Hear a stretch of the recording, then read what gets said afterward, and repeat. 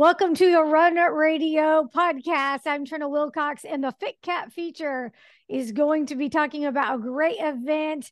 Our guest Lauren Brooke will be talking about it. Welcome. Hey, how are you doing today? We're excited to be here. Pretty good. I'm glad to hear that this event is still going strong. And tell us what it is.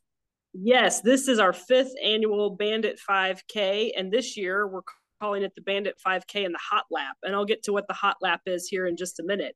But our event this year is on June 10th at Rogersville Community Park. It is an evening 5K on a certified course. It takes the path of a raccoon on its evening journey around town and starts and ends at the community park. It is a 2-loop course through kind of the downtown Rogersville area. All registrations include a custom event t-shirt, swag bag, and meal of a barbecue, pulled pork sandwich, chips, water, and a sweet treat. And all of the funds raised by Rogersville Friends of the Park at this event are going to go towards park improvement projects. And hopefully this year, we're working towards a skate park. And that's where the Hot Lap comes in. Oh, cool. Tell me more. Yes. So the Hot Lap is for inline skates, skateboarders, longboarders, kickboards, scooters, things like that. Anything that's not a bicycle and doesn't have a motor, because we didn't want a whole cyclist situation. Yeah, that's another event. That's a different event. Yes. So we're looking for skateboarders and anybody on skates who would like to participate in the Hot Lap. And that's going to be one lap through the course starting at 7:30 p.m. The 5K starts at 8 p.m. this year. It is an evening race.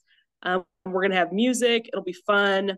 It's just a great event. And the t-shirt this year was a custom design that will just, it's incredible. You have to go to the Rogersville Friends of the Park Facebook page and check out the t-shirt. It's a hoot. That's so cool. So you can actually do both if you want to bring your wheels and go at 5 and then take them off, put on your running shoes and do that race at 8.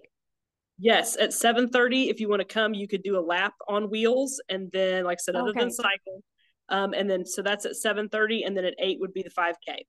Awesome. Sounds like so much fun. Now, park improvements are ongoing. So I can see why this event is very important to make sure that you are constantly able to make those improvements and add cool things like this skate park. So, what are some of the other small things that you've been able to do with the proceeds from this event? Yes. A little over a year ago, maybe about 2 years ago now, we were able to donate $13,000 to the city of Rogersville that went towards a walking trail around our park setup. And before we had old wood timbers and gravel, all of that was removed. And we've got a nice kind of meandering walking trail around our playground equipment that people can walk on while kids are playing or they're enjoying the park. And we replaced that pea gravel with mulch. And it's been a huge improvement. The whole park looks different, and it's awesome to be out at the park and seeing people using our walking trail. This skate park is a huge endeavor, and it is the biggest project yet that we have committed to. And it's going to take a lot of funds. But Friends of the Park has already committed $5,000 to this project, and we're hoping in the future we can commit more. And the great thing is if for some reason we can't quite get the funds together for the skate park, the money's still going to go to great use because we've got a splash pad coming to Rogersville and we can always contribute something to that. So Now, that sounds cool too. Why did you guys decide on trying a skate park? currently, Rogersville community parks really don't serve the teenage crowd in any way other than a basketball court. And so this is a project, and skate parks aren't only for teenagers, they're from anybody from 4 upwards of 65 years old, or I guess older if you're really ambitious. but so we felt like we need something to really serve our teenage community. And this particular skate park would be in a different park than our main park. It's in a residential area. It's very walkable, and it would be a great feature for teenagers to just be able to walk to it and use a skate park. And we have nothing like this in Rogersville. This park has really no purpose right now. It's just kind of an empty lot. So we're hoping it'll completely change that.